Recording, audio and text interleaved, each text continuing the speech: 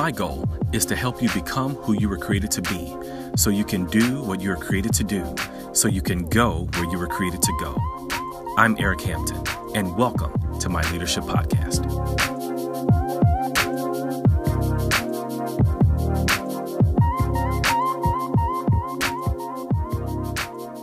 Greetings, and thank you for tuning in. I really appreciate your support, and I want to start today off with just a question, maybe two questions. Do you know someone who tends to jump to conclusions? Do you work with someone who tends to jump to conclusions? Do you live with someone who you have observed that they tend to jump to conclusions? Or if I can ask the hard question, are you the one who tends to jump to conclusions?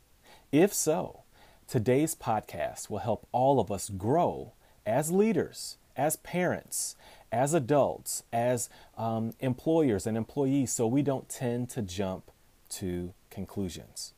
So let's dive right in. The NBA playoffs are always fun to watch. Well, they're fun for me to watch. But the Philadelphia 76ers the other day played the Brooklyn Nets, and in their first game of the series, it was pretty interesting. Not because of cool dunks and not because of someone's poor performance, not because of record-breaking three-point shooting or steals, which I love, or rebounds. Great defense is always cool. Or not because of blocked shots and not because somebody got their ankles broken. No. Not because of, and by the way, can we stop right there for a moment? If you don't know what getting your ankles broken means, then we'll talk after the podcast, okay? Just let me know. Send me an email, shoot me a text. We'll talk after the podcast about getting your ankles broken. Anyway, it was pretty cool, not because of any statistical data that happened that may have been history setting or league setting. The game stood out not because of record-breaking attendance or maybe high ratings. This game stood out not because of what happened on the court, but what happened on the sideline. The TV cameras, they captured, and you gotta watch these cameras. The TV cameras captured or caught, depending on your perspective, captured or caught. They caught Philadelphia 76ers Amir Johnson. He was peeking at his cell phone while sitting on the bench. Now, let's just be honest for a moment. He was at work. He's an NBA player. I get it. He was at work, NBA player, on the bench looking at his cell phone. How often are you in your office, you in your cubicle, you at work, you going somewhere, going to a meeting, in a meeting, and you looked at your cell phone too? Well, he was Amir Johnson. He was on the bench, dressed for the game. Now, he was inactive for the game, but he was still dressed, seated on the bench, wearing team uniform, team gear, and he was on his cell phone while on the bench, which, using cell phones on the bench, is against the rules. Now, commentators during the game, they shared their disdain for the incident, and rightfully so. But later we learned that Johnson was checking his phone for updates about his daughter, who was very sick. And that leads me to this statement that I should repeat over and over and over again. Leaders don't jump to conclusions. Amir Johnson was simply checking on his daughter, the status of his daughter, updates on his daughter, who was very sick. Leaders don't jump to conclusions like those commentators. This is really funny. James N. Miller humorously said this: "The only exercise I excel at is jumping to conclusions." Somebody like that? The only exercise I excel at is jumping to conclusions. But we as leaders and professionals and parents cannot or should not jump to conclusions. Why? Well, because we can't afford to, honestly. I mean, the reality is people are at stake. Careers are at stake. Families are at stake. Reputations are at stake. Programs and resources are at stake. Future business leaders and future business ventures are at stake. Ministry is at stake. The people receiving ministry, the people offering and serving in ministry is at stake. Communities are at stake. Organizations, nonprofits, for-profits are at stake. Someone's life's work, their hard work, their blood, sweat, and tears is at stake. So jumping to conclusions isn't an option for us. At least it shouldn't be. The truth is that jumping to conclusions is really really easy. It's easy for most of us. Maybe I'll just say it's easy for me to do. We hear something and we jump to conclusions, or we think we hear something and jump to conclusions. We may not have all the facts. We may not have both sides of the story, but that doesn't negate the fact that we jump to our own conclusions. If we see something or we think we see something, we jump to conclusions. We view a picture on Instagram and we naturally and easily form our own conclusions, and we add and bring our own version of the context of what we're looking at. So how do we lead without jumping to conclusions prematurely? How do we enjoy our relationships without jumping to conclusions unfairly? How do we not ruin relationships by jumping to conclusions? How do we maintain our business relationships without jumping to conclusions and fracturing future opportunity? Here it is. We practice pauses. We practice pauses.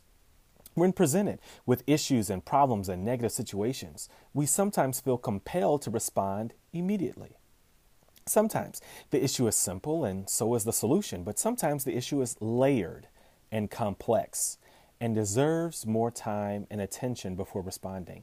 If it's a professional problem, perhaps you need to converse with your business partner or your public relations team or update your legal counsel. If it's a personal challenge, perhaps you need to speak with your spouse or your confidant or an honest friend to help guide your response or responses. So don't feel rushed to respond. Here's a powerful quote from Mary Webb. Nature's music is never over. Her silences are pauses, not conclusions. You hear that? Her silences are pauses, not conclusions. We must learn to practice pauses. Just pause. Before responding, before overthinking, before overanalyzing, just pause. Practice your pauses. Number 2, get more intel. Gather more intel. Leaders gather all the facts before making a decision. Why? Because due diligence is our responsibility. Wise leaders seek out accurate and complete information that makes sense to aid them in resolving conflict. Why? Because that's what leaders do. We help resolve conflict.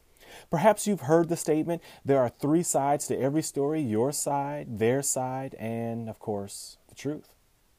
More often than not, there are more details to yet be discovered, shared, and considered.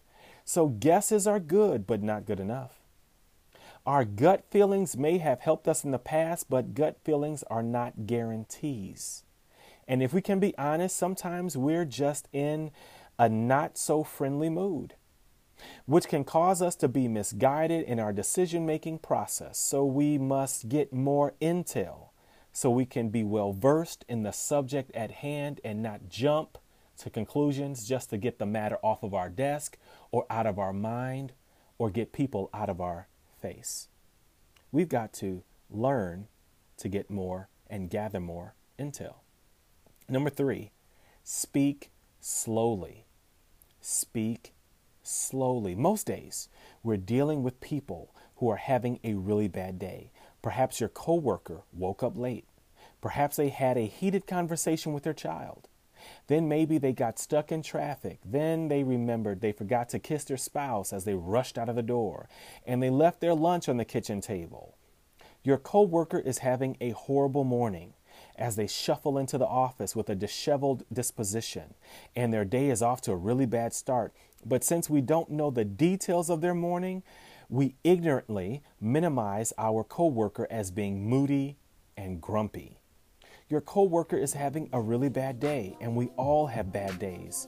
And we can't let deadlines, sales projections, quotas, profit, our next meeting, and other important work-related concerns blind our humanity.